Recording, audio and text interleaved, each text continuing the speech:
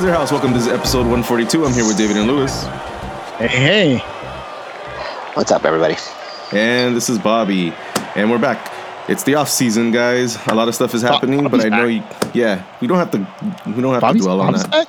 We don't have to dwell. Let's go. I do. I wanted to want it. What if I want to dwell on it? This is like 60% of my notes. Bobby's back. This is or has Bobby been? Is Bobby okay? It's true. I actually get a new haircut? I prepared for about 2 weeks 45 ago. minutes of Bobby talk. What? You put aside that much? That's way too much. That's too much, that's a lot. Guys. You just need 2 minutes. I've been fine. I'm back. I did get a haircut 2 weeks ago, so maybe I need a new one soon. You're on the inside when it comes to the haircut information. But that's it. And then the one thing I did I feel bad about is because I was so busy that day, I almost forgot about MLS Cup. Did you really? Yeah, and I realized it was on already, like at halftime. I was like, oh shit. Oh man, you really forgot about it. Dang. Because like me, I had, I think I mentioned it last week, or I mentioned it to you guys for sure, is that my older son had a soccer game at the exact same time, but then their playoffs started on Thursday, but it was pouring rain Thursday night, so they rescheduled the playoff game to Saturday night at like 8 o'clock. So I was like, oh my God, that clears out the schedule for MLS Cup. So the little one, Andrew, had his game in the morning, and then we did stuff. We came home. We were started decorating for Christmas, and so I was like, okay, I get to watch MLS Cup, and then we're gonna go to Donovan's game. And so I watched most of MLS Cup, but I started tinkering with my home theater setup again, fixing wires and doing this and that. So I was just kind of half paying attention to MLS Cup. So I was kicking myself. I'm like, man, I set this time aside so that I could do this. Yeah. So I could watch the game, but I don't know. Yeah. I had my, look, that's what happens when the finals 2 weeks after all the games or something like that. You forget. Yeah, I completely forgot. I was with my nieces the whole day. My nieces and nephews, they were at my house the whole day. And then when we went out to dinner, that's when I remembered. So I kind of watched the second half on my phone while I was eating some steak fajitas. Nice. But by that time, it just looked like Atlanta controlled everything, and it never looked like Portland was going to get back into it. So it never did. Portland just controlled. It just seemed controlled to me. That's why I was just watching it yeah, okay. And then, of course, I'm not listening with sound, so I can't feel anything. So. Lewis, did you watch any of it? I watched all of it. Oh. All right. Someone did his job. Yeah, for real. There was a meme that I saw on Twitter. I guess it said when your girl wants to hang out, and then you tell her, or you say the MLS Cup is on, but your girl want to hang out, and then there's the second picture is of a girl being pushed out of the car, and I showed it to my girlfriend, and then she just kind of laughs, and then I don't know if she just did it on purpose or not, but then she said she wanted to go out to dinner in the first half of MLS Cup, and I'm like, all right, well, you can wait. The game's not over. You want to get pushed out of the car? And then she just laughed. She's like, oh, well, that's really happening? Yes, that's really happening. Hey, man, she's lucky that didn't have some Copa Libertadores vibes to it. It was just a game that would never end. Right.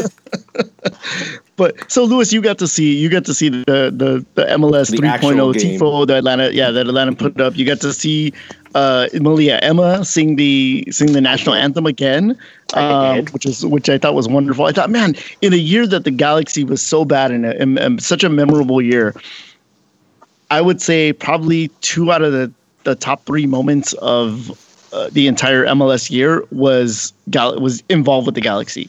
It was Zlatan's goal against LAFC, and it was Malia Emma singing the national anthem at the LA Galaxy game. I would say those are probably the top 2 moments of the MLS season. I would have to agree to that. Definitely the Zlatan thing, but Yeah, I would have to agree that Malia singing the national anthem. I mean, look how big she got just after that happened. She blew up real quick. She was on like talk shows. She's on tour since then. Since that day, it almost she's seems, been constantly on tour. Yep, singing like NBA games. I'm not sure if she hit the NFL yet, and then sings at the MLS Cup. And then she, I guess they asked her, who were you rooting for? And she's like, I'm a Galaxy fan. Nice. so you got to give the respect to her. And another wonderful performance, and stole the show before it even happened. A wonderful little piece of let's call it history, because she did it's always gonna live on forever. For sure. And then Atlanta made a little bit of their own history. So, man, Atlanta United 2-0 win for MLS Cup. Like Bobby said, it didn't really look like Portland was ever going to get into the game. I never thought they were going to, even before the game, to be honest. Yeah, but you never know. It's a one-off. You never know. Yeah. I mean, I think Portland did a pretty decent job in the first half as far as kind of killing off any sort of real attack that Atlanta could have built up. I think that they did a good job in clogging up that midfield and forcing them to play wide or forcing them to play down the middle. And it worked for a good period of time. The problem is that if Atlanta were to score, it would force Portland to open up a little bit more, and that would be advantage Atlanta. But I think it was, I guess you could say it's half a mistake, but it was really good pressure on Atlanta to cause, that scramble in the back. And then ball goes to Joseph Martinez, who looked like he's a mile offside, but he's actually a mile onside. Yeah. And finishes it off. And I think right there, you got to figure, you know what, that's pretty much all she wrote, because again, if Portland opens up, it actually benefits Atlanta more, and the onslaught could have come. I think the closest that Portland ever got was maybe about a few minutes later. There was just a free header right in front of goal, and Guzan was able to just that's right to bat it away. I think if that goes in, you might see a completely different ball game in the second half. But it didn't, and it forced Portland to open up just a little bit more. And by that time, I think Atlanta was already in full control. And I think only I don't want to say a miracle, but you're definitely probably only going to get one opportunity to score. And Portland didn't, and I think with the second goal, I think that was just a nail in the coffin. Atlanta deserved it. They were the best team the entire year. It was theirs to lose from the beginning of the season. The Red Bulls would beg to differ. I would say that they were the best team. They won the Supporter Shield and broke the MLS points record. And they would trade all that for what Atlanta did. Yeah, indeed they would. Congratulations to them, but congratulations to our pod friends too, Kelly Francis and Jay Riddle and some of the other people. Dan Gargan, obviously former Galaxy player Dan Gargan, he's over there. They did it in front of 73,000. Yeah, record attendance for MLS game. I mean, it was a memorable year all around for Atlanta, and it's amazing to think that this team is only in its second year of existence, and it almost seems like they have been a flagship of MLS for significantly longer. And what they've done down there as far as, fan support, you look at what happened after with the parade. I mean, I don't think anybody, and I don't think any other MLS team has, merited or warranted a parade. And Atlanta did it, and it's incredible to think that they were able to pull that off. I don't think anybody believed that soccer would work in the South, and they proved everybody wrong. Like this, at least. Yeah. The only person that really did believe was Arthur Blank, and I have to say that when they handed Arthur Blank the trophy, I know this happens a lot in every sport, where like you hand the owner the trophy and they get to lift it first, even though they didn't really win the thing. It's the players that won it, but I feel like deservedly Arthur Blank got to lift the trophy first. And I mean, 'cause without him, like, there's no way that any of this stuff happens. No, it's true. I mean, the guy had a goal and a vision, and the guy seems like he genuinely cares about the team. He actually wants to put a good product onto the field, and he cares about what the fans think and how they experience the game in that stadium with that team, and it shows. And unlike a certain organization that I used to admire, but it's people ask that this is the blueprint for what it takes to win an MLS now. Like, what exactly do you have to do? I was like, well, I mean, obviously it's easier said than done, but not everyone is even willing to do or attempt that. It's like, well, spend your money wisely, care about the team, and care about the fans. It's actually, technically speaking, not that difficult. Yeah. So, but if you win MLS Cup, you better make sure that your players take the cup to the local strip club. That was awesome. Well, Atlanta has to be Atlanta. I mean, they got to be true to who they are. I mean, come on. I mean, I'm actually wondering. I'm like, when I saw that, I was actually very ashamed. Only because I was like, why the hell have I not taken my balls and beer trophy over there? Like, why have I not gone to a fucking strip club with my balls and beer trophy? Because that would actually really be sad, Lewis, if you took your balls and beers trophy to a strip club by yourself and try to get the girls to dance over it. That would be sad. This is my life, Bobby. This is my life. Yeah. The Philip A. Anschutz trophy ends up at Magic City, Atlanta's most famous strip club, and like I said earlier, that MLS Cup is going to be finding glitter on it for years to come. Like it's gonna dazzle and shine for years and years. Just make sure you wash it out really good before you drink beer out of it or champagne out of it again in the future. Oh man, that was pretty great. But Lewis, like you said, congratulations to Atlanta. I mean, certainly they deserved it. Hopefully, that is the last MLS team that wins a trophy in their second year. But certainly they are the blueprint for going forward, and don't act like they haven't missed that, because they certainly seem to have they spent their money wisely, but they also spent $18 million on Ezequiel Barco, who is at best a bench player, and hey, that's at least a coach, Tata Martino, who goes off with the trophy. Has the sense to say, this guy doesn't work for my team, I'm going to put him on the bench. So, he's not forced to put that guy out there every single game. So, and again, that goes to a blueprint that works, that you're simply because you paid a lot of money for a player doesn't necessarily mean that you are obligated and forced to play that player. If it didn't work out, not a player that's he wasn't a player that was selling thousands and millions of jerseys. That's a whole other thing too. I mean, I'm on your side too, Lewis, but this is all also a business. So these teams need to make money, and they need to pay their players. So it's a balance. It's a back and forth. Hey, they've got Almiron jerseys. They got Martinez jerseys. No, I know. That's why I'm saying he wasn't a problem pulling him off the field, because like he's not someone that was that hardcore in that way. But what have I always said about finding a no name compared to finding a big name? Is it just jersey sales? Because you can make a name for yourself.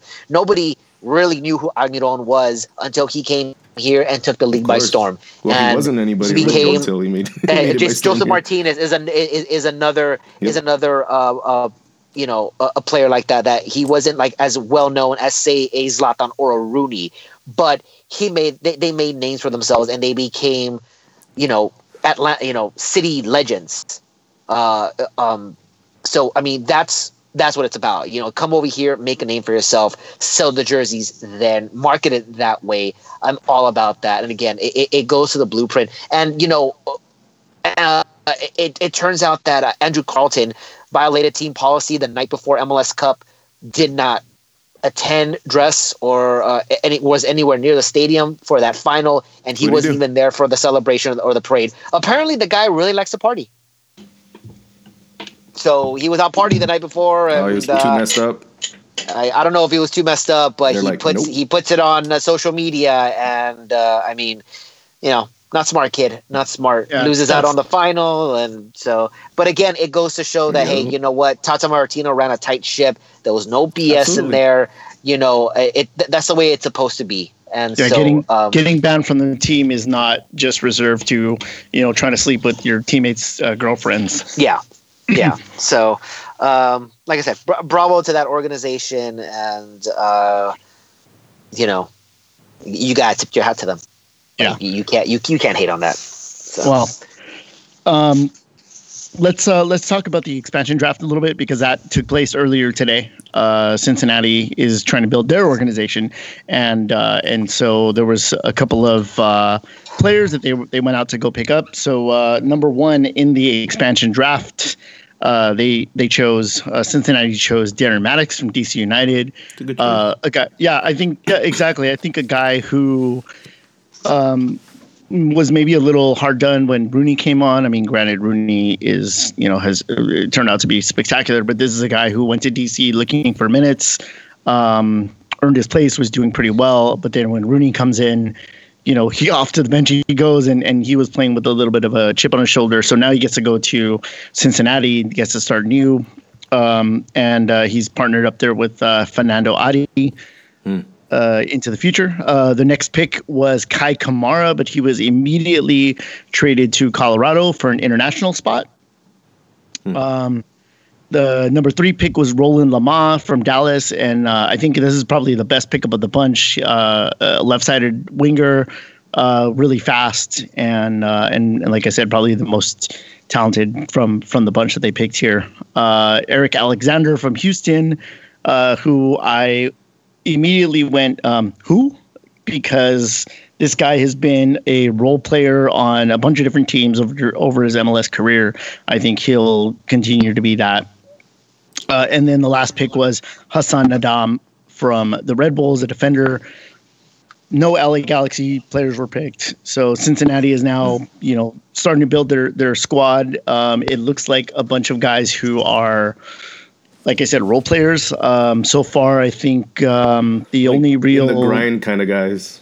Yeah, exactly. The only real standouts that they have right now are obviously Fernando Adi.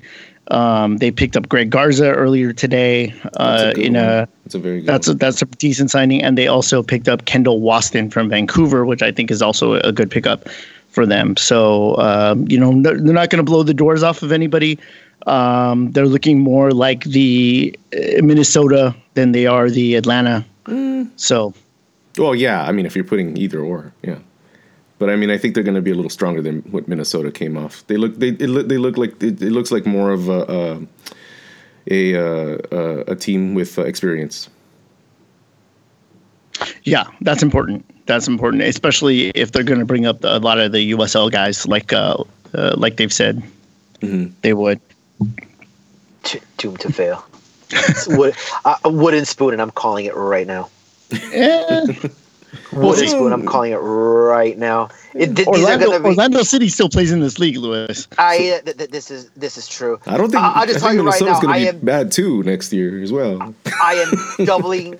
Like this is like. Well, there's going to be so many records broken. I'm going to be doubling down every Cincinnati game. Just straight up. I'm saying it right now. I want to see how that goes. All right. Yeah, I want to see how that goes. Please. Cincinnati wins the Supporter Shield. Fuck. Oh, wow. That blew my mind. I would just rip up my MLS expert card and just throw it in the air. I'll just yell at the screen and go, expert card. I'll yell at the screen and go, what is this? MLS 3.0, baby. Okay. So let's move on to the next thing. And Lewis, I'm going to take your advice that you gave me last week. I'm going to put the unfortunate thing up at the front of the show so we can work our way back from that. You know what the sad thing is that most of the show is going to, the rest of the way is the unfortunate part. So technically, you're still ending on it. It's a very different. It's very different levels of unfortunate. Yes. You may continue. So Kevin Baxter and others have now reported that Sigi Schmidt, former LA Galaxy head coach, is in the intensive care unit at UCLA Medical Center. The word from Kevin Baxter is that he is awaiting a heart transplant. Obviously, Siggy's health was a big issue last year, even though that's not the reason he left the Galaxy. It's, anybody with eyes could see that Siggy wasn't the healthiest person in the world. So now, hopefully, he's recovering from whatever it is that's going on.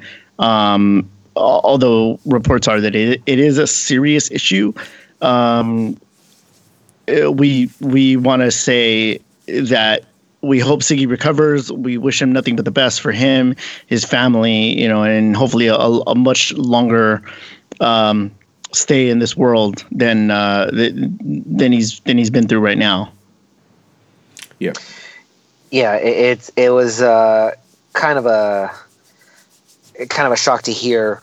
I think this was Monday morning, yesterday morning, that he was in the hospital. Read that on the way to work, and the elephant in the room was Siggy was a large man. Chances are it had something to do with his weight, something to do with his heart. I was thinking heart attack. I was thinking David had mentioned maybe even high blood pressure, and there was nothing coming out during the day until later that evening, until when Kevin Baxter said, he's in the ICU right now, and they're not releasing his condition, which made me believe, well, if it was something serious like that, it's the fact that there wasn't any more grim news is good, or as good as it's going to get, and so that was something to be thankful for. And then, of course, it came on later on the podcast that he had been in the hospital for a couple of days. It wasn't just Monday. He had been in the hospital for a couple of days, and that apparently he was in a medically induced coma awaiting that heart transplant. So yes, it was very, very serious. And, regardless of how you felt about him and his style and the decisions that he made, especially in his second stint as Galaxy coach, you can throw the game out the door now. This is completely different. A man is fighting for his life, and he's one of us. He's one of us, regardless of how you felt about it. And he was, what do we say? Once a G, always a G. And there it is. I mean, the entire league has rallied behind him, and including Portland fans. So, yeah, we wish our coach, all the well wishes that we can possibly give out, and we hope that he has a speedy recovery and everything turns out as good as it possibly can get. Because it's really sad to hear when it's not something you ever want to hear. It's just one of those depressing things in life that just sucks. All right. No, you guys covered it all. We can move on. All right. So let's get to actual Galaxy news, because wait. Today. Hold on. Yes. Hold on. I need a. Let's go. Okay. Thank you. Because today certainly was Galaxy News Day. Good God. There is so much to digest from the stuff that was going on today. First and foremost, the really, really positive thing. Zlatan Ibrahimovic has agreed to new terms with the Galaxy, likely making him a DP. AC Milan's manager, Leonardo, confirmed a few days ago that they were chasing Zlatan and not the other way around. However, talks broke down after the Galaxy were able to meet his demands. So it came out today. Yeah. So it came out today that that the Galaxy have indeed met his demands and are likely going to make Zlatan a DP. So that means a couple of different things. That means that we are either going to be able to buy down Roman Alessandrini's contract with TAM, or we're going to get rid of a DP, if not more than one DP. So there's a lot of things going around. There's a lot of speculation. The Galaxy obviously are shopping John Giovanni Dos Santos. It remains to be seen whether or not Jonathan is part of that package. Nothing has been said about Roman other than the fans really coming out and saying, "I hope it's not Roman." Mm-hmm. Yeah, this is when I heard that. I think this story broke before anything else, with the exception of the GM coach. The coach, the previous night that we'll eventually get to.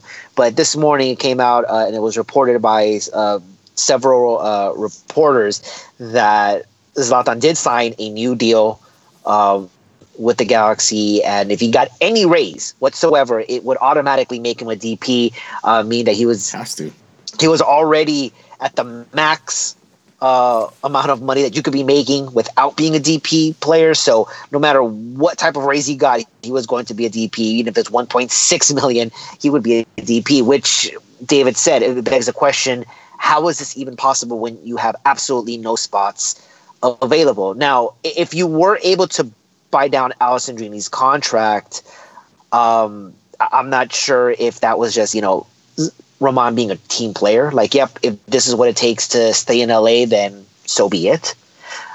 There were rumors that MLS is going to be increasing the TAM money and the capacity where it nears $2 million, which essentially makes Roman automatically a TAM player. But that hasn't been announced officially. And unless the Galaxy knew that was going to happen and that would happen in the future, and they got special permission from the league saying, hey, we need to do this right now, or you're going to, not only are we going to lose Zlatan, MLS is going to lose Zlatan. And they got special permission, like, yeah, you know what, we're going to announce it later. Just go ahead and, it'll be fine. I'm not sure if, that could be the case, or it could very well be that we shipped off Gio or Jonah, but it would have already had to happen. You can't just sign and have 4 DPs on the payroll. You had to have jettison one. Well, we know for sure. No. We know for sure that none of that stuff has happened yet. Because in the expansion draft, we had Gio being protected, Jonathan being protected. Stuff we'll talk about a little bit later says that Gio is still with the team. So just because they're not compliant, they're not roster compliant right now, doesn't mean that they won't be in the future. And it could also be that this doesn't take effect until next year, which means that they can agree to whatever they want. They have time. Last week we speculated that Teclosa's contract with FMF ran through the end of this year, which is why they hadn't announced them yet, and that turned out to be true. Kevin Basher reported that on Corner of the Galaxy that Teclosa had a contract through the end of the year, which is why it kind of they kind of waited for so long to announce him. But it looks like the Galaxy is promising Zlatan something that he wants, and that is good for everybody all around, including the Galaxy. Yeah, I mean, I think it just seems like it's not just I was going to say, it doesn't seem it's just the one thing that he wants. It's going to seem like there's a variety of things that he's wanted that we're doing. We're appraising for him too.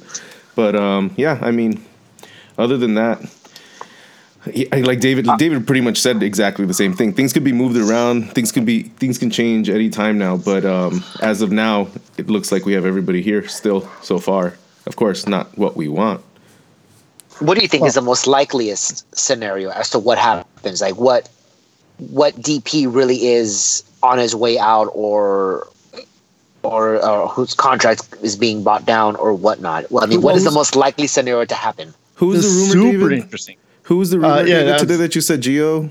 Was it Cincinnati? I was gonna bring that up. So the super interesting thing that came up today, and we've joked about this for a long time. Earlier, when the expansion draft was happening, somebody from the Colorado organization, it was Andrew Wiebe of Extra Time Radio, said that with Maddox in Colorado, all they need is a withdrawn forward to complement his style. And I think I put up a tweet that said something like, hey, Gio would be a really good fit in Colorado. They could recreate that Gold Cup goal every single week with Tim Howard in goal. They could recreate that in training every single week. It's going to be great for everybody. And then, completely in jest. And then a couple of hours later, MLS transfers an account that we trust with a lot of stuff. Came out saying too. That. Yeah, with our babies. Oh, I wouldn't trust them with our babies. No, you just said a lot of stuff. That's where I draw the line.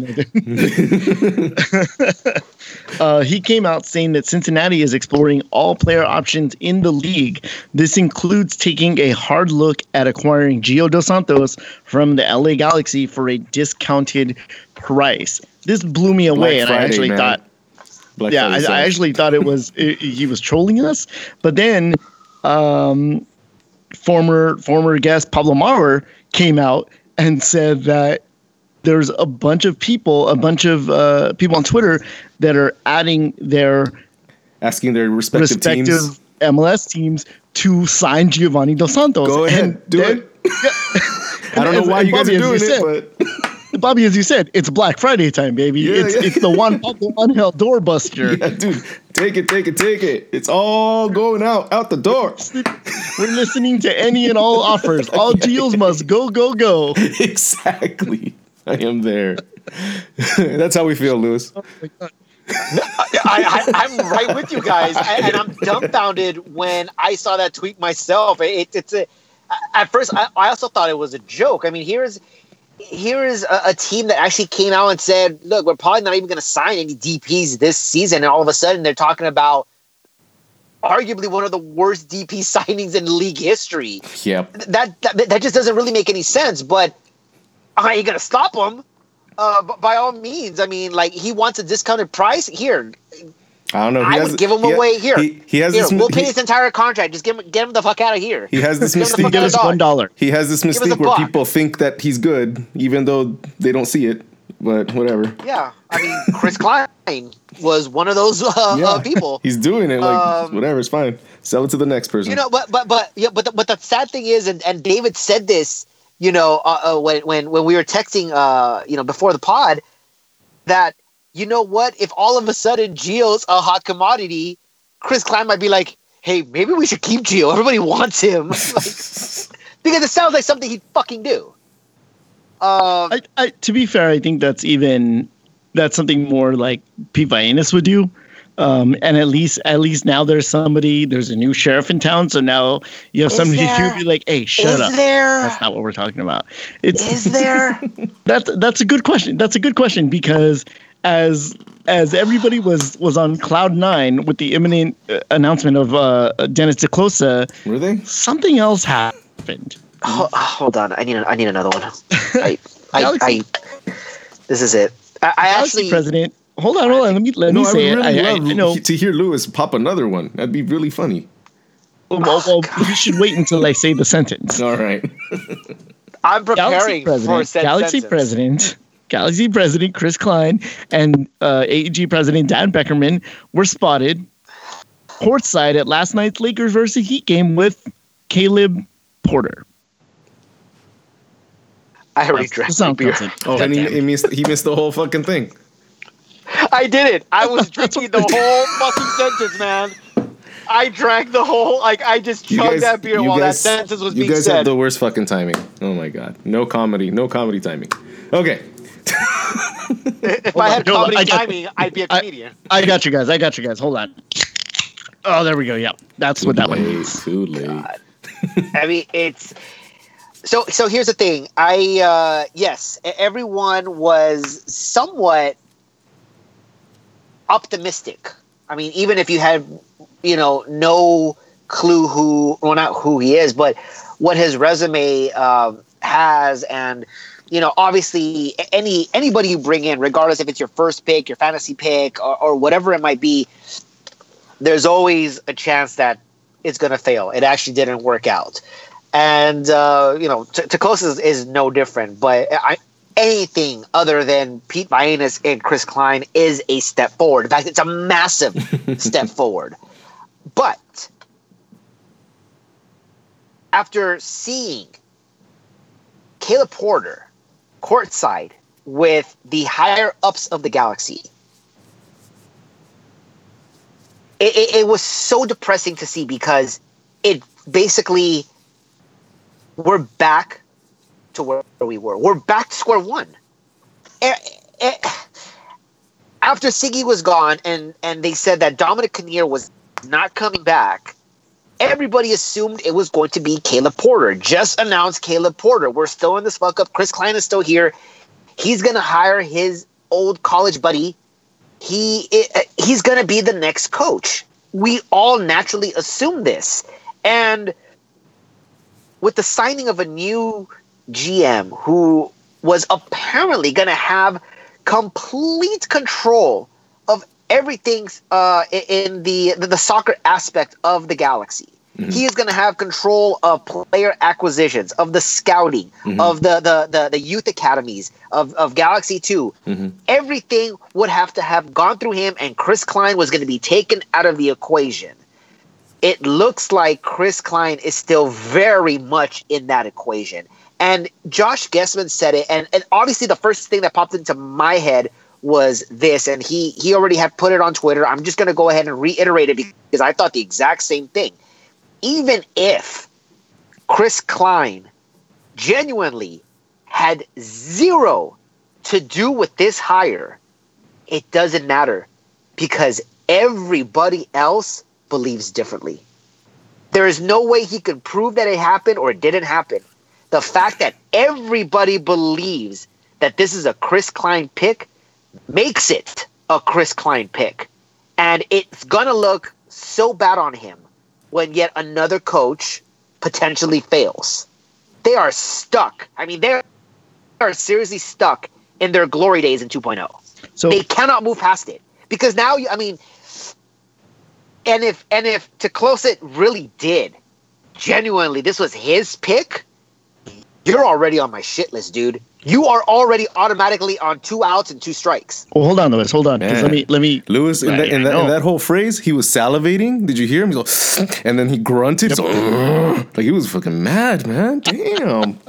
so Lewis, I think you're looking at this. I think you're looking at this from a different angle, Lewis, because as you said, even if, okay, hold on. Let me backtrack it a little bit. Remember last week we talked about how what if the closest pick number 1 choice isn't available right now? What if he'll be available next year? And so what do? You're saddled with the Galaxy need to win now. But the coach that I want isn't available. So what do? We said, oh, well, you keep Dom for another year and then you go with your coach and you start implementing your brand a little bit more. Imagine you have a guy like Chris Klein as your boss. And he's telling you, if I screw this up one more time, I'm out of here. So I really need you to hit the nail on the head.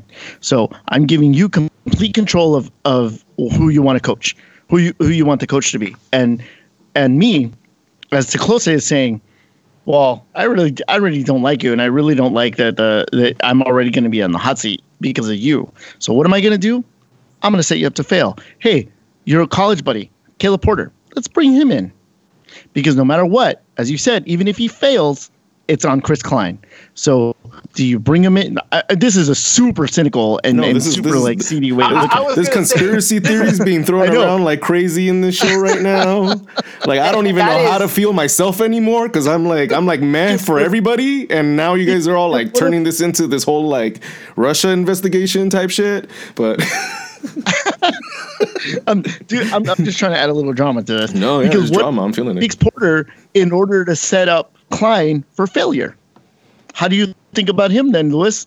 Is he still on your shit list? He set him up, dude. He set him up for you. He set them up. If I ever found out that was the case, if he had the balls to go ahead and do it, he still has a job. That would be a book in a decade. He will be my fucking hero.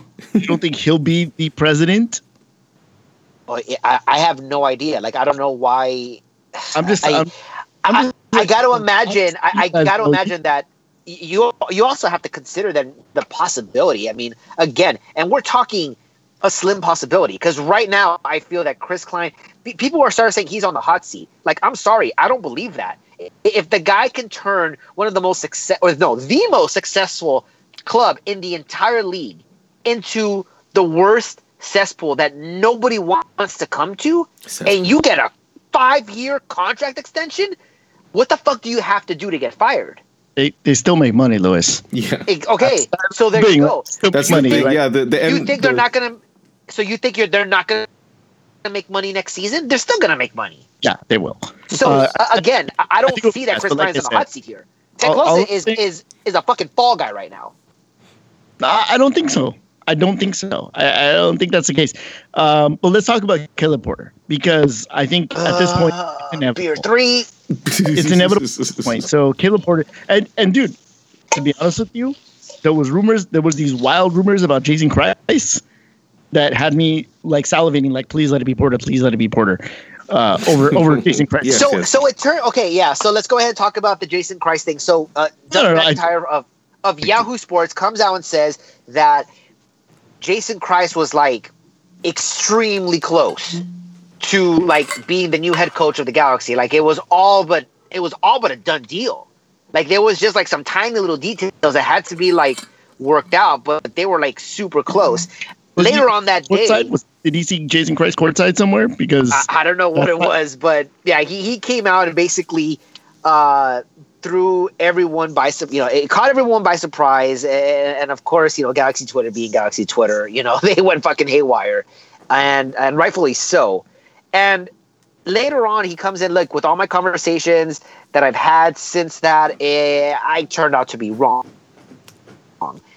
But we're not out of the woods yet, because it turns out that he was actually being interviewed for an assistant on the coaching staff. What? Now, with Caleb Porter, and though nothing is official, I gotta figure that being courtside with the president, shadow president, and new GM is not a coincidence. I'm going to say this is an officially done deal.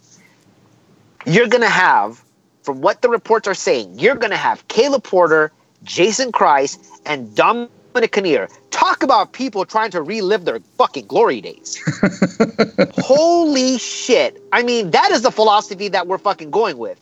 Let's try to relive our glory days and see if all of us can pull something out of our asses together. Because this is, I mean, what a... Well, I need a beer. What's the saying? Three cooks are better than one, right? That's the saying. Hey, man, we already have the 3 blind mice. We're going to get, 3 more coming into our coaching staff. I mean, this is ridiculous. We don't have 3 blind mice. We only have 1 blind mouse.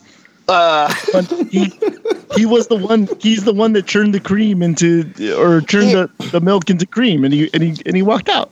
Here's the thing, though. I mean, the 3 blind mice. Look, like I don't want to get stuck on Jason Christ, because I think that's out the window. Really. Whether he's there as an assistant or not, I don't think he's going to stick around. I want to believe different. that. Yeah. I mean, I want to believe that, but I mean, at one point, it was said that Dominic Kinnear was a strong candidate to remain as permanent head coach, and Jason Christ would have been in that assistant role. We all figured when Dominic Kinnear was brought in as an assistant under Siggy that as soon as Siggy was done, Dominic Kinnear takes over. Now, that hasn't happened, or hasn't officially happened. It doesn't look like it's going to happen, but it was really, really close. So there's no reason for me to believe that the possibility of Jason Christ eventually taking the reins, I mean, I have no reason to believe that is not that 0% possibility. I think it's there. I think you have to be really, really worried, because I have no idea what they're trying to do by going with these 3 coaches in one coaching staff. I mean, you're going to have 3 different styles just clashing. It's going to be a hot mess in there. I don't get it. It doesn't make sense to me as to why you would hire 3 head coaches on a coaching staff. Well, Bruce Arena and Dave Sarachan, I would argue, were 2 head coaches when they were younger. But they had yes. All of these guys, all of this. This is what I'm thinking right now. I'm like, was there a blood pact like about 2 decades ago? And they're like, all right, we got to look for each other. Look for each other out. I can't even say it. Look out for each other. This is the recycling of coaches. They all might have something on each other, but not like no one person has the full story. So it's all just like pieces. And so they just keep having to cycle through all these same guys because like one knows a bit of a story of someone else. Something that happened of somebody else. Yeah, exactly. But Lewis, let's talk about Caleb Porter. And I gave you guys a challenge earlier today. We're going to talk about Caleb Porter in positive and negative here. But first, I want to go over Porter's resume. So in 2011, Caleb Porter was tasked with getting the under 23 U.S. men's national team to qualify for the 2012 Olympic Games. He failed to qualify with a loss to Canada and a draw versus El Salvador. After that, he went back to Akron where he did have success. I believe he won the NCAA and finished in the top for like 4 out of the 5 years that he was there or something like that. He was named the head coach of the Portland Timbers in 2012 at the end of 2012, taking over in 2013. He finished first place with the Timbers that year. First place in the West, 2 points shy of Supporters Shield, and was named the 2013 MLS Coach of the Year. As we all know, in 2015, he won MLS Cup with Portland. His overall MLS record is 41, 25, and 36, which is good for a .578 percentage. And he, more importantly, coached the 2014 MLS All-Stars to victory over Bayern Munich. So by the way that works, he's better than Pep Guardiola, I guess. Porter left the Portland job in November of 2017, and he has been without a job since. So, Lewis, what is it about Caleb Porter that you don't like? I think for starters, he's a bro. He's still part of that Klein, Blood Brothers. I'm gonna hire my buddy. So he's not actually going out and legitimately trying to win games. He's still trying to get his buddies a job. That's one of the most major problems that I have with this fucking pick. That after 2 abominations, 2 just abysmal seasons, and you miss the playoffs, you're still not getting it. You're still not ambitious. You're still actively not trying to get to where you really should want to be. That's the main issue Lewis has. It's not the first thing he said. This is the main issue he has. It's that we're not changing, and we're not making any moves to be exciting anymore. We're just kind of just being stagnant. And let me tell you this, David, if we ever run out of a job, Lewis ain't giving us a job, bro. No, I know. Blood pact or not. Jeez, God, all right. He doesn't like bros helping bros. Jeez. The thing is if someone hired me to do that position, someone fucked up. Someone fucked up. That's you, though. Someone fucked up. Look, I mean, it's to me, when you're saying, we talked about Atlanta, we talked about their ambition, we talked about what their blueprint is. Oh yeah, when we look at that, it's like night and day. We're not seeing the same and the ballpark thing is at that all. Like, oh, we shouldn't be thinking about Atlanta. You should be thinking about Atlanta because they're already the favorites to repeat next season. Look what they're already we're about to lose Almiron. Hey, there's El Piti over there. We're ready to get him. Like, he's in line to do this. Hey, we just lost Tata Martino. Let's go get Sampioli over there. I mean, yeah. they are ready. They are not. I mean, this is. I have said this is a well-oiled machine. This is an organization that cares about winning, that cares about its fans, that is willing to spend money and spend money wisely. And it's not just about selling jerseys. Okay. I don't know about you, but Caleb Porter is going to sell so many jerseys. Lewis, you got Lewis so mad right now. I'm so embarrassed. I thought he dropped fucking dead for a second. I was like, fuck, dude, call 911. This is worse than the Ashley Cole takes you guys had. Fuck. Oh, don't. Why no one, I'm going to go over there and punch you in the face. Shut the fuck up. This is why no one listens to us. Listen, This is not why. I feel there are lots of reasons. There are several reasons. This is the good part. Everybody's laughing right now. or they all want to punch us in the face. No, I mean, look, we right now are the anti-Atlanta. We are doing everything the opposite of what they are doing, and we believe, or Chris Klein believes, that this is going to work. I'm not sure. Like, honestly, I don't even know what's worse. The fact that he actually believes that this is a winning combination, or the fact that he doesn't care. I don't know which one's worse.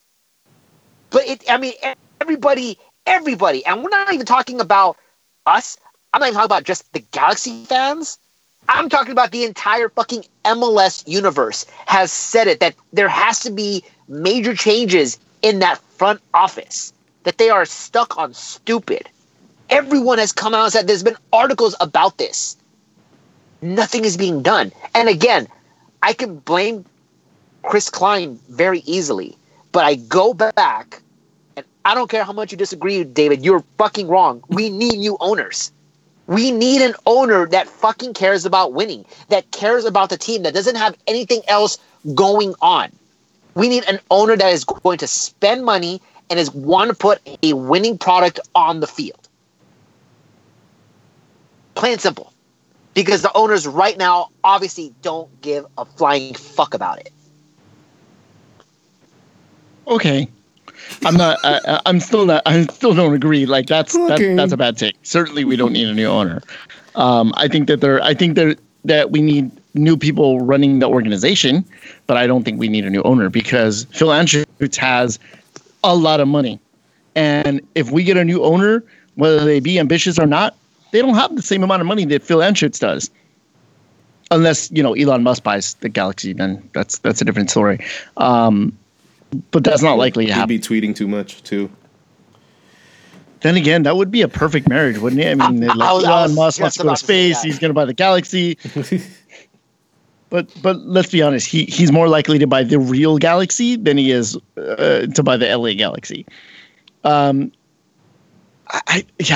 don't agree. I don't agree. I just don't agree with you there, Lewis. I think that is a bad. I think that is as bad a take as the Ashley Cole take that we had. But let's not go there. Let's not go there. Oh my God. I'm going to go. Shut up. Oh my God. Put a pull up. Oh my God. Put a pull up. Oh my God. And see what happens.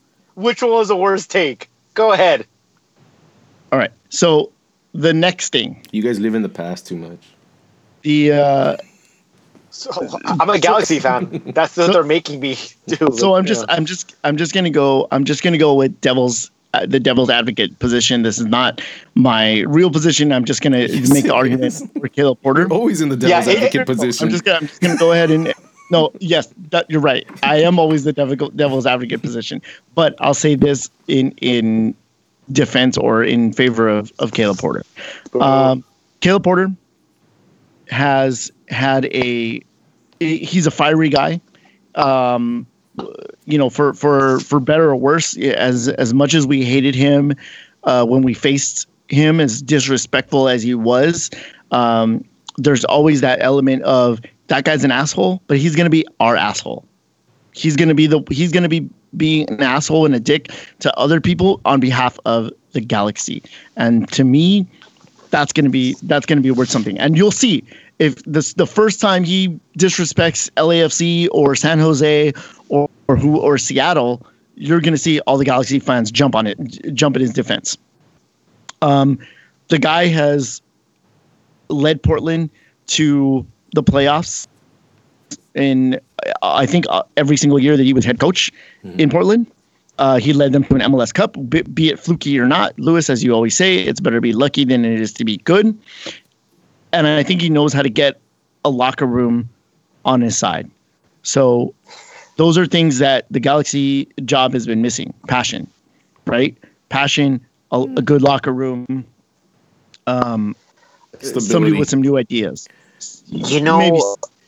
So well, it's interesting that you say the locker room, because I thought the exact opposite. I thought that locker room would just blow up. Right. I think that he is because the thing that they've been missing, the thing that the Galaxy has been missing is, you look at the how quickly Siggy lost the locker room. He's MLS 1.0. He's out of touch with what the players, modern players want or need.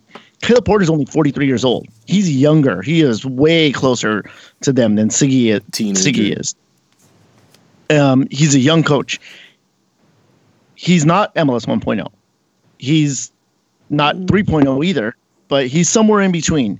And he's a guy that at least when you have him on your side, you know what you're going to get from him. It's not flashy. It's not ambitious by any means, but it's going to be consistent from him. So I think that the immediate hate that the Galaxy fans have for Porter are based more on his past antics when he was against us. But you have to remember, like I said, as soon as he does something the way that David Beckham, kicked that ball at the San Jose mascot, when everybody hated him, everybody's like, oh yeah, he's our guy, he's our dude. Don't fuck with him. Now I get that, and I'll be the first one to tell you that the fans are extremely fickle. It doesn't take much for fans to turn or to come back to somebody. It really doesn't. So yes, you're probably right in that. Okay. Yeah, that's the end of your sentence. Well, okay, that's yeah. Well, that's the thing. Like David, David, you're putting. Okay, hold on. I'm sorry. I just finished my beer. Oh wow. All right. So let me finish. Let me finish the rest of that sentence now. Why would you do that in the middle of a sentence? I had to drink this before the rest of it. Go ahead, Bobby. I don't even know where I was going anymore. Jeez.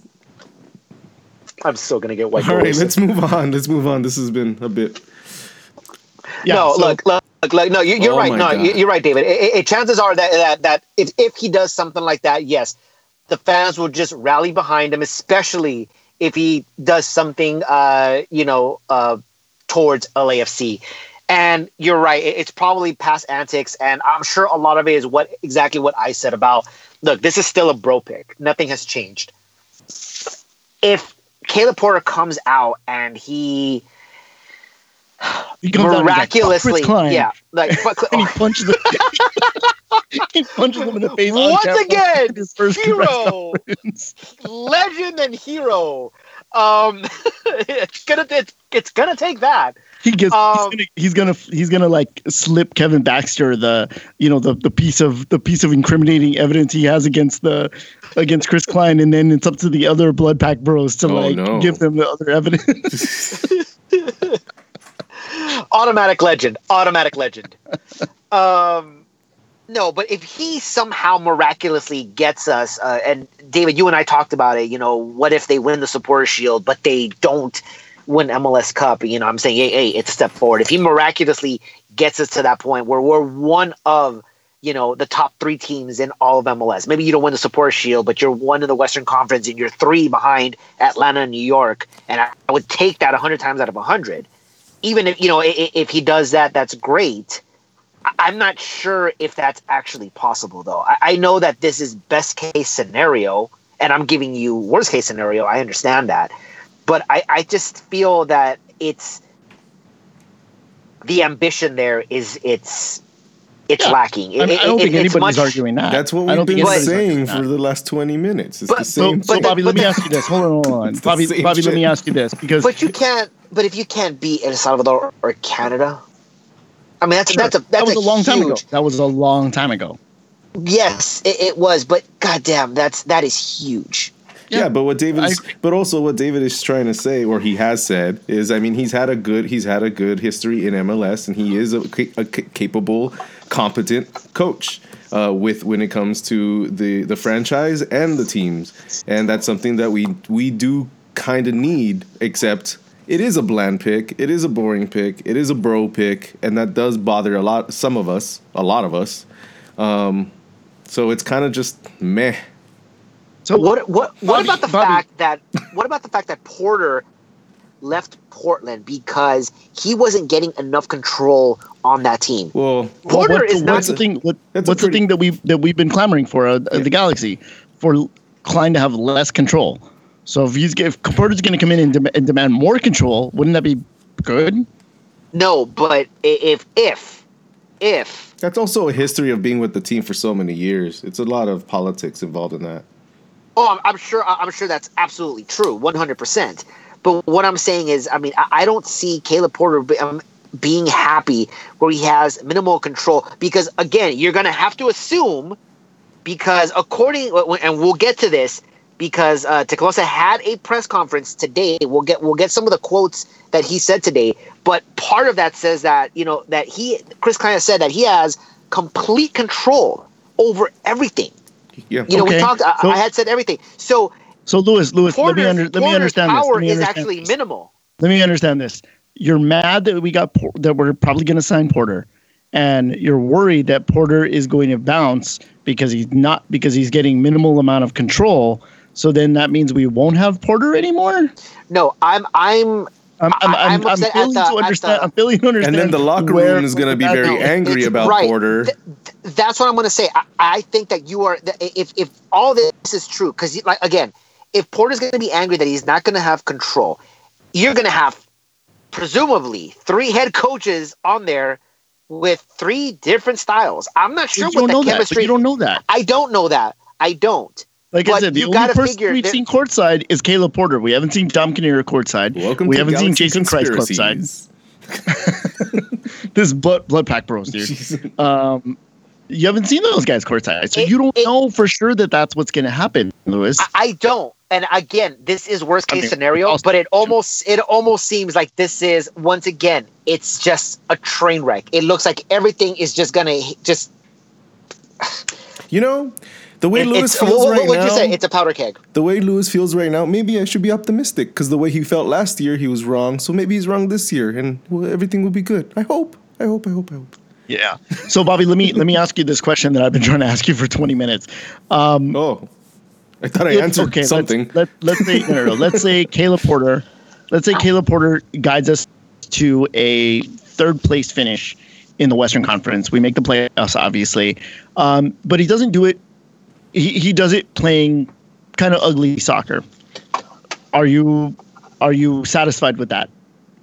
Well, no, it's not. Satisfaction is not something that we're going to feel if that happens. Even if we get to 3rd place, we're not going to be satisfied. No one's going to be satisfied if we don't win the cup, of course. Well, no. But let's not include the playoff portion of it. Let's say we're in October and we finish in the end of the season. Heading into the playoffs. That's the scenario we're at. Look, we'll. It would seem like we made it somewhere, but if we play, it depends on how we play as well. Because if we play the same way as Lewis and I are kind of worried that the bro pack, not changing anything, not being inventive, not being exciting. If we have a whole season like that, nobody's going to be happy, even if we make it to 3rd or wherever you're saying. No one's going to be happy about that, because again, it's not going to show any advancement even for the next year and the year after that. Okay. What if we play this really beautiful free flowing style, but we just eke into the playoffs and make 6th place? Are you happy with that? No, not either. I mean, it depends. I mean, it depends on what we see in the season. I wouldn't be happy if we're playing this really great ball and then we fall short, massively short in the playoffs. That would be tragic. That wouldn't be good at all either. See, I understand what you're saying here, David. The problem is that whatever you do in the regular season, it's all leading up to when the quote unquote real season begins. So finishing 1st or finishing 6th in the play or after the regular season doesn't really mean anything else aside from the position that you're going to be in headed into the real season. So depending on what you do after that is how it should be judged. The one exception is if you are winning the Supporter Shield. If you win the Supporter Shield and you are the best team or even second overall, where you're just missing it by like a few points, that is something that's a completely different topic, because not only are you getting a trophy, you're also going to get back into that champion, and you're now one of the favorites going into the playoffs. Now, if you tank in the playoffs and you lay an egg in the playoffs, that's a completely different story. And yes, you're going to be disappointed, but you're going to go back and say, damn, that's like a missed opportunity. We had it, and like it sucks. Rather than, and we worked this hard is a missed opportunity where we could have been in that position, and you ended up in 5th, and you got knocked out in the first round. Completely different scenario. But I understand what you're saying. I understand what you're implying there. And getting into the playoffs, again, theoretically, is improvement from last season and the season before. But that's not what he's asking. He's saying if we'll be happy, if we'll be satisfied. Yeah, and the answer should be no. The answer should be no if you end up in 3rd or 6th, and you have to continue on. What happens in the playoffs? Because if I finish in 6th place, playing pretty soccer, eking into the playoffs, well, did I start playing pretty soccer in July? And I eked into the playoffs, but and then pretty I have soccer momentum going. But pretty soccer doesn't always equal wins. It doesn't, and I understand that. But that's what I'm saying. That's a scenario that you have to put into that question. Am I playing pretty soccer where we found our groove when we were supposed to find it? For this scenario. No. For this scenario, let's say we've been playing pretty soccer all season with good results. No, just attractive soccer. Okay, that's still you're taking a very important factor out of it to have an opinion. That's the factor. That's the factor. You can play ugly soccer and get a lot of wins or get a lot of good results, or you can play very attractive soccer and maybe not get as many good results, but you know in either scenario you still make the playoffs. But either way, we're not satisfied. So we don't know what we're going to get with Porter and how Dennis DeClosa is going to build this LA Galaxy team and give Porter what he needs. So what if he comes in and he starts playing, he plays an attractive style. Now everybody knows Porter plays box to box because those were his strengths in Portland. He had Diego Chara and he had Darlington Nagbe. And so when you have guys like that, you play box to box. In this iteration of the Galaxy team, our midfield has been the thing that's been lacking, and Jonathan Dos Santos is a very good box-to-box player, but he needs a partner. So, what is Porter going to ask for? Rumors have come in that. But here, I'm sorry, I know where you're getting at, but let me say one more point about the Porter thing is that yes, he plays box-to-box, and I'm okay with that, and I personally don't mind that style. And what you said, it doesn't seem to fit this particular Galaxy team. One of the things that crossed my mind is if you're signing Zlatan to that DP contract and you had to have jettisoned one DP, and Porter is about to be your head coach who plays box to box, and Alessandrini, who is not a box to box player, and you know that he's going to be unhappy being in that role, and Porter's going to be on his ass for not backtracking. He's going to try. But he's not going to like it. He's not going to like it. He'll probably be unhappy. What if it is Roman that's being jettisoned because of that? He doesn't fit in our system. I mean, that's not out of the realm of possibility. Yeah. No, okay. Dude, none of it is out of the realm of possibility. Yeah, who doesn't fit that system? Zlatan. Yeah, it's all in there. Zlatan doesn't fit that system either. Gio doesn't fit that system. A lot of those players don't fit that system. So again, another reason why the Porter signing is actually not. That's like the what's the technical argument? But again, you got the wrong coach. But again, for the personnel. But again, do you build a system or do you build around the players that you have? Because in Portland, those the players that Porter had were box-to-box players. So that was the strength. So that's what he used. I don't know enough about his Akron teams to know the way he played. But if you're given the pieces and any competent coach, and we have to assume that Caleb Porter is at least a competent coach, will look at what he has and says, okay, this is how I'm going to maximize these players. So we'll see. We'll have to see. There's nothing right now that tells us whether or not Caleb Porter even has his job. But everything looks like it's going to be him. One of the other frictions. We don't know how he's going to play. So right, fair enough. But we've talked enough about Caleb Porter. One more thing. One of the other frictions is that Teklos has come out, and we know that he's all about youth development. He has come out, even in the press conference, saying that we are going to focus on our youth. We have a lot of talent here in LA. We got a lot of talent in our academies. Eventually, we're going to hope to get some of these players into the first team. Caleb Porter does not play young players. He never did in Portland. So that seems to be another contradiction in styles from the GM and the coach, which again makes you believe, why is this coach being considered? Well, what young players have come up since? None, but what I'm saying is, what young players was he not giving minutes to that have come up in Portland that Porter didn't give a fair shake to? But that's not just. I mean, that's a league. Have the talent. That is just. It's not just him. That is a league problem, and you know that's true. That's an MLS problem that they don't play their kids. Okay, but if Teklos's philosophy the Red would beg to differ. Well, there's very few people who do that. And actually the ones who do seem to be somewhat successful or a little bit more successful. And they're actually built for, long-term success. And yes, the New York Red Bulls don't have that MLS Cup, but they have been one of the more consistent winning teams in MLS for the past decade. My point is that if Teklos's philosophy is all about youth, and why would you hire a coach whose philosophy has been the exact opposite? It seems that this is not a Teklosi pick. You're already handicapping him. You hire him because the guy that you want is not available yet. That's why you hire him.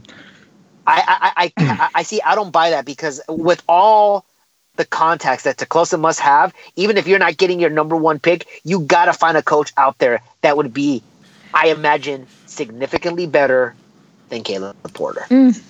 Maybe, but does he know the league? No. He doesn't have to, because we have a GM that does. Oh, he most definitely has to know the league. We talked about it. If you brought in a foreign coach and he had to be the GM and the coach, that might be a bad choice. The fact that you now have a GM that understands the league, now you can hire a foreign coach. But he has to be on board with the rules of MLS that will be explained to him from the GM and the ups. I'm pretty sure that Patrick Vieira didn't know the MLS, but he had a lot of guys around him that. But he had a guys exactly. That's my point. But Dennis Teklosa is coming in to a different league, and so he needs time to assess. And so I think what we have here is a compromise. I think we have a guy who's going to come in and change the system. And dude, we've talked about this. You can't just flip the switch and be like, okay, we're doing this style now. It takes time. So right now, the Galaxy have put themselves in a spot. They need to win. They need to win this year. So who's available that has the most MLS experience that can win right now? Maybe that's Caleb Porter. It's certainly not Jason Christ. It's probably not Dom Kinnear.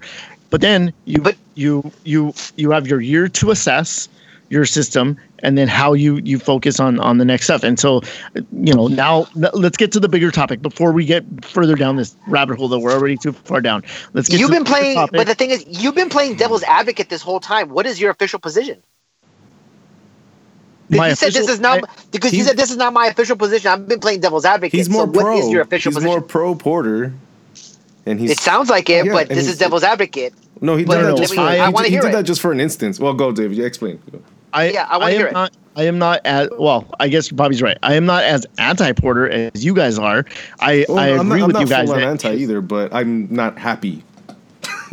Yeah, no, of course I'm not happy. I'm not happy. But I'm also not. The world is ending, Lewis, And I agree. I think Lewis has gone a little bit too far down that. And then I see that you're coming down my side a little bit. Where like, hold on, breathe, let's see. It's kind of where I come from most of the time. So that's kind of where we're all at. Is that true, guys? Is that right? Let's move on. If that's not, I think that's right. Okay. I'm in a position where I'm like, look, I'm not happy. I'm not like ecstatic that we got Caleb Porter. I'm like, fuck, I'm in the same, like, really, that guy? There's nobody else out there that we can do better with.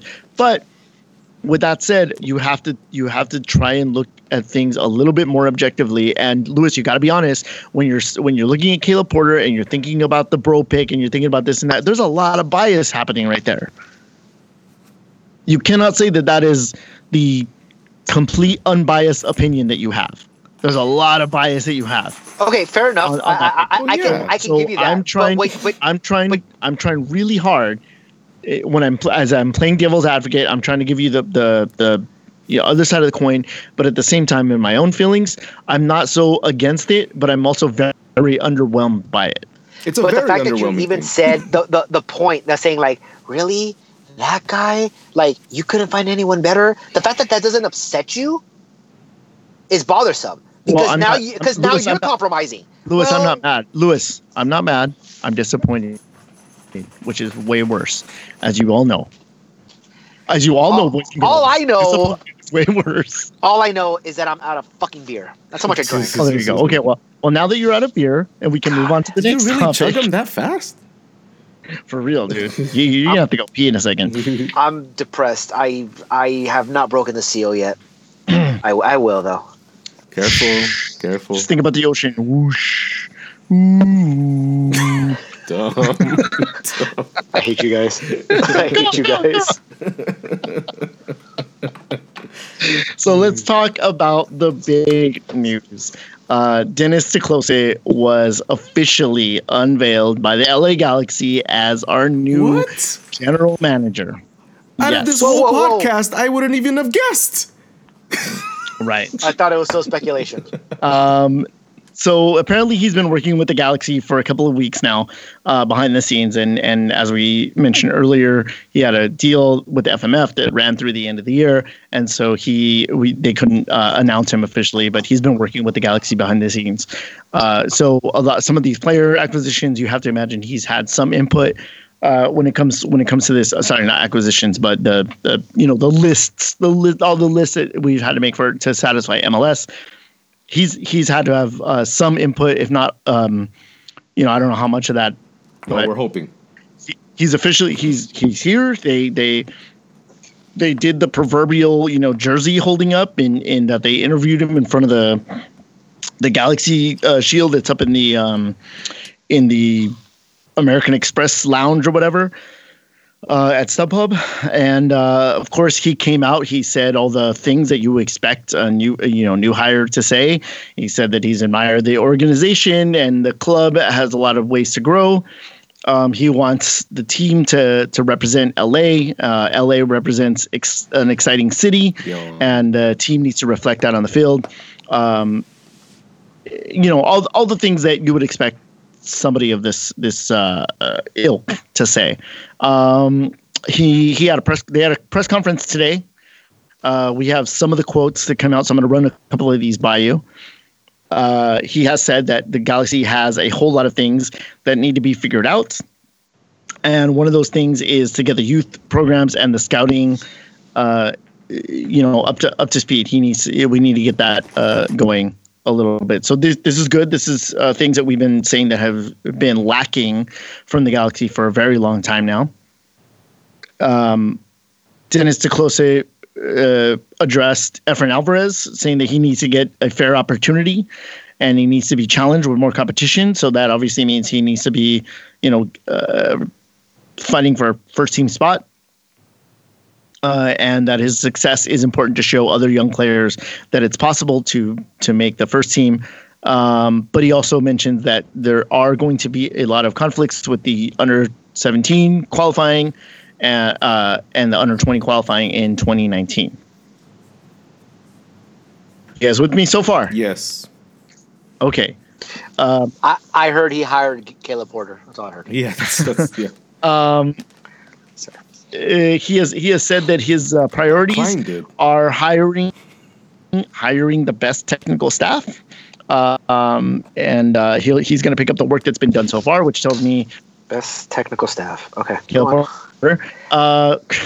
create a much higher connection between the first team, the second team, and the academy, and to develop clear identity, in particular to the local identity of the club, which again has been lacking. So he didn't quite, describe soccer in the way that Greg Berhalter described soccer, but he described what being a GM is. Basically, just everything. Like, I felt like he just said a resume. Just spoke it out loud. I mean, he's saying what he's supposed to be saying. He's saying all the correct things. He's saying like, "Oh, I'm gonna defend and bleed these colors to the best." I'm like, yeah, Chris Klein says the same fucking thing. Yeah, it doesn't mean anything to me. It's just okay. Move on. I'm gonna hire the best technical staff. Caleb fucking Porter. Go on. I'm out of beer. Why am I out of beer?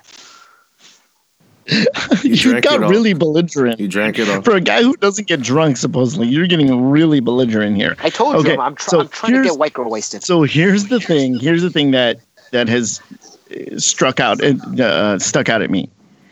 Somebody asked him about Gio, and this was his quote: "We need to win. We need to be very good.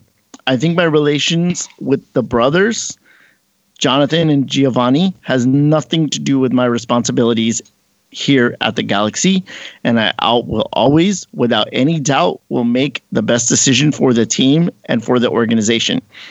Gio, I must say, is a talented player, but the last 2 seasons have been difficult for him. I think we have to sit down and discuss it man to man and see where it goes." So this is fantastic because, as you know, the last thing we heard about Gio was, "I'm not going to discuss specific players." Yeah. The funny thing is I was thinking the exact same thing. This is the new general manager, the guy who was in charge of the player decisions, saying, "I need to sit down and have a man-to-man about Gio." So what I want to know is, when is he meeting with Zizinho? And when is he going to kick Gio out of this place? Because he said man-to-man, so I'm assuming he's not meeting with Gio. He's going to meet with his dad. We talked about the possible scenarios of what DP is going to be jettisoned. The way this is going down, it certainly seems that Gio is gone. It almost seems possible that Gio and Jonah could be gone. A lot of people assume that it was going to be a package deal. It doesn't have to be. I personally don't understand why that would be the case. That would be the fathers obviously doing there, but it almost sounds like they're gonna jettison Gio. Now we talked about this toward the end of the season, and we even talked about it. I think either the last episode or the episode before that Galaxy kind of stepped away from Gio. He was no longer on the billboards. He was no longer on the marketing campaign. It was everybody else but him. He wasn't front and center anymore. And, that was extremely telling from an organization that felt that he was the only one that was on the team. So with Tecose coming in and saying these comments and actually singling him out, instead of saying no comment, we're going to evaluate every player. No, he has a plan already, and it seems that the first instinct is to probably jettison because, I mean, especially when Zlatan is demanding a DP, you got to figure if I can jettison $6 million from that payroll somewhere, somehow, if it's possible, or even half that payroll. So we said Cincinnati is looking a hard look at Gio at a discounted price. If you get it for half, you take that deal. Like in a heartbeat, you take that deal. And now you have Zlatan there. If you have to jettison both brothers, I would feel very, very sad that Jonah would leave. I think that he did very well for us. I think he actually fits in the Porter system. I think he would do well under Porter, ironically. But if he was to go, the plus side is that now you have 2 DP slots to play with. Now, Te-Kloese might have something up his sleeve there. And if you're getting to, I don't know where he's headed. I don't know if it's to Mexican players, to players from Liga MX or even South America. I know that guy has connections. He has to.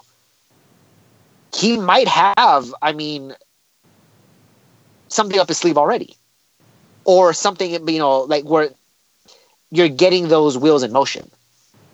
That would be the best case scenario. That you have now 2 DP slots to play with. At the end of the day, I'm hoping Gio's gone. We all do. And we're basically saying if we sacrifice Jonah for it, that's going to be a sad thing, but oh well. I think people would take that. Mm-hmm. I think people would take that 100 times out of 100. That if I have, in order to get rid of Gio, that I have to get rid of Jonah, then so be it. That's what it's, yeah. Man. But imagine being that bad at your job. Like, dude, I don't want to lose this guy that's really good, but if it means losing that other guy, fuck him. Well, that's where we're at. That's literally where, at least me and Lewis believe that, for sure. Yeah, I think a lot of people do. But certainly, that is the Dos Santos' own doing. You know what I mean? Like when Jonah came in, he knows the city. He knows what his brother's kind of like. Because they're always because they have to be paired. Like it seems like they have to be paired. He knew what it was going to be. It was a big risk to take on Jonathan's part because now he has this. Because now I think that it's all out there. The reputation is there. It was always like, well, maybe, but now it's like, no, we've seen it. Here's the proof. Like we've done the experiments. Here it is. These are the results. Like there's scientifically proven that nothing is gonna when these two guys are together. There's nothing that can be done to kind of get one out of his funk or whatever it is that he's his nonchalantness or whatever it is you want to call it. So then if he sticks, let's say they go to Club America, why would Club America take both of them if they know that getting one, it means that they have to take the other, and it means that one of them is not going to perform. Look, I have to agree with that scenario. Especially America, who's probably on their way to being Liga MX champion. I'm not really sure why you would go ahead and disrupt that team like that. Because you're playing with house money now, and they're probably going to sell a bunch of these guys. I have no idea. And they're probably going to lose Herrera. Like, I think Herrera goes on to something else. So you're saying that he was available? Not necessarily. Not yet. Okay. Like I said, not yet. Okay. So the thing is that I have to agree that I understand why people would believe that it's a package deal, and I understand where that would come from. And again, it's not really Chris Klein's. Well, no, it is Chris Klein's fault. But the fact that the father has so much control over, the people that these teams play for. Yeah, exactly. Yeah. Exactly. Because he basically held them hostage even under the Mexican national team. I have no idea unless there is some relationship. And by the way, Te-Kloese has said that he has a close relationship with this family. Like, I don't know why you would take him. It's well, like you've heard about this is literally the first time that they've ever played together in their entire careers. Why would we believe that the case? This is literally the first time it's happened. They were on the same team at Barcelona. Yeah, but they never played together. No, but they were in the same organization. But again, Zizinho, he very well could be in the Pacto de Caballeros, which translates exactly to Blood Pact Bros. Yeah. So who knows? I don't know. I would. Sorry, I'm proud of myself for reading that all the way. That was good. That was really good, actually. Yeah. The name of the show should be the Spanish version now, David. The Pacto de Caballeros. Yeah, okay. Yeah. Pacto de los Caballeros. You know what? Pacto de Sangre de Caballeros. You know what, dude? I think that deserves a beer, dude. But here's okay. Let me ask you guys this: would you rather only get rid of Gio, or get rid of both and have the two DPs? Only I get it. Only I get it to ask with the would you rather. And I already answered this. Like I answered this 15 minutes ago. Bobby did. Yeah, Bobby did. If you have to lose both, then so be it. Which would no. Not that if you would be okay with that. I'm saying if it was up to you, would you take the 2 DPs or would you just take the 1? If it meant keeping Jonah, which would you choose? Wait, if you had the choice of either or. If you had the choice of I could either get rid of both players and have 2 DP slots open, or just get rid of Gio and keep Jonah and have 1 DP slot open, which one would you prefer? Which one would you do? It's tough because if you get rid of there's scenarios. It is tough. If you get rid of Gio, you have a known quantity in Jonathan. But does Jonathan have a bad season because you jettison his brother? Does he hold any kind of animosity toward the club, and doesn't try as hard? On the other hand, you have these 2 DP slots, and now you have a chance. You have a chance to go out and sign 2 players, but are those 2 players going to work out? Am I going to be better? Am I going to be better off one than the other? I think if it were up to me, I jettison Gio, I keep Jonathan, and I do everything in my power to keep Jonathan happy, minus Gio. Bobby, get rid of both. Just clean slate. I love Jonah. He did great work last season. But nah, it's all right. Let's get those 2 free DP spots and see what we can do with that. Yeah, I'm really torn between them. It really is a toss up. I think ultimately I would probably keep Jonah only because we know that the pair and again, this is if Dominic Kinnear stays within, and it doesn't really matter because at the end of the day, the head coach is ultimately responsible for what happens on the field. Dominic Kinnear was on the bench under Siggy, and it wasn't until he became head coach that he put Lletget with Jonathan Dos Santos, and it worked beautifully. If you were to keep those 2 players paired up in that midfield, knowing how well it worked, and in the system that Porter runs box to box, where you know that those 2 guys are capable of doing that, I would say you'd have to keep Jonah. And yes, you'd have to do everything you can to make sure he stays happy. But it seems that Jonathan is a better player anyway, and it seems like he's a more professional one. He seems to be more. Yeah. He seems to be more mentally fitter. Well, he doesn't. I don't think that Jonathan is. There's a lot of stories out there about Jonathan going to go, hang out at Magic City, allegedly, with the MLS Cup. Hey man, everybody has to go to Magic City. Come on. Let's go. Come on. All right. So one last thing, and then we got to wrap it up. But there's a very strong rumor, and this is according to Corner of the Galaxy. Not only is there a lot of smoke, but there is also flames. This is MLS transfers. Yes, and MLS transfers as well. But Josh has also commented on this. Former Galaxy midfielder Juninho could be returning. How do you guys feel about bringing Juninho back? See, now I want to go back on the whole Jonah thing because now I want Jonah in the lineup with Juninho. Right? He would be a good partner, especially in a box-to-box system. Yep. Well, the funny thing is that one of the other things that we talked about was that if you're signing Juninho, does that mean that you're jettisoning Jonathan and Jonah? Has that already happened, or is that already in the works? Because why bring in Juninho if you're not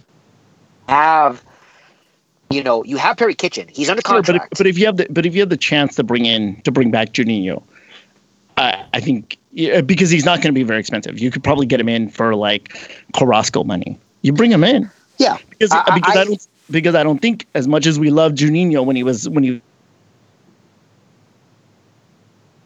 in Chicago next to Dax, who is one of the best defensive midfielders in the league, that didn't turn out well.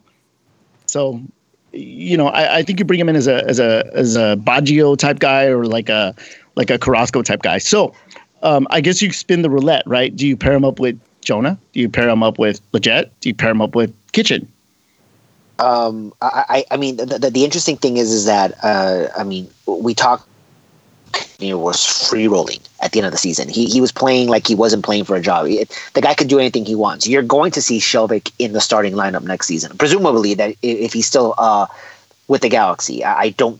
There was no way that anyone's going to pick up that $1 million contract in the draft. I don't think anyone's going to pick up that contract in any sort of trade. same goes for Perry Kitchen. The guy's making way too much money for anybody to go ahead and pick up his contract. You're not going to see these players on the bench. They're going to be starting. Kitchen is going to be somewhere in that lineup, in that starting lineup. So, but you look at like Cincinnati picked up Roland Lamont. I think he was making like $800K.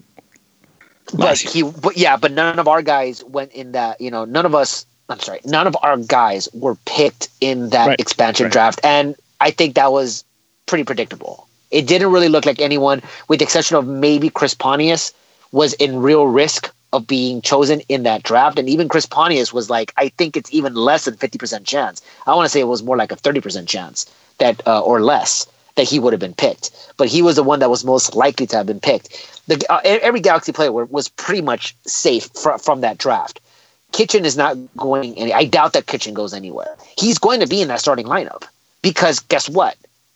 He makes way too much money to just be sitting on the bench and just be a role player. This isn't Atlanta. I really doubt that would happen. That, Lewis. So at the end of the day, you're going to have to say, well, look, you're not just pairing up Juninho with, let's see who he works out best with. You're going to have to put Kitchen somewhere in that lineup. And Juninho doesn't really, at that point, you got to figure, well, with Jonah and Lletget and, maybe I think you still pick up Baggio, maybe for cheap. I don't know. I'd rather have Juninho. Oh, of course, over Baggio. 100%. That's not even an argument. But I think the case you make the case for keeping Jonathan, if nothing else, to continue the budding relationship that we're seeing on the Galaxy's Herbalife trip in Jakarta. Eric Vieira, the Portuguese Hammer himself, has been posting videos of Jonathan and Ima Boateng like hanging out and being buddy together. Apparently, they're singing karaoke on their trip. So I think you keep them together just for that for the entertainment value, to see the two buddy things going on there. Sure. All right. Well, all right. And on that note, let's end it here. All right, guys. Well, thank you for listening. This is LA is Our House, episode 142. I'm here with David and Lewis. Good night, everybody. Can I say one last thing? Oh, God. Good night. Good night, guys. No, say it. I want to know what it is. No, that's what it was. That's what it was. It was good night. Because I got a story about a puppy. Oh, my God. That I want to tell. Bye. Thank you for listening to LA is Our House. Follow us on our website, laisourhouse.com, and sign up for our monthly newsletter for upcoming articles and special content. Follow us on our Twitter for all of the up-to-date news in our soccer world. You can also find us on Facebook, Instagram, iTunes, and SoundCloud. Hit that subscribe button, and we'll see you in the next episode.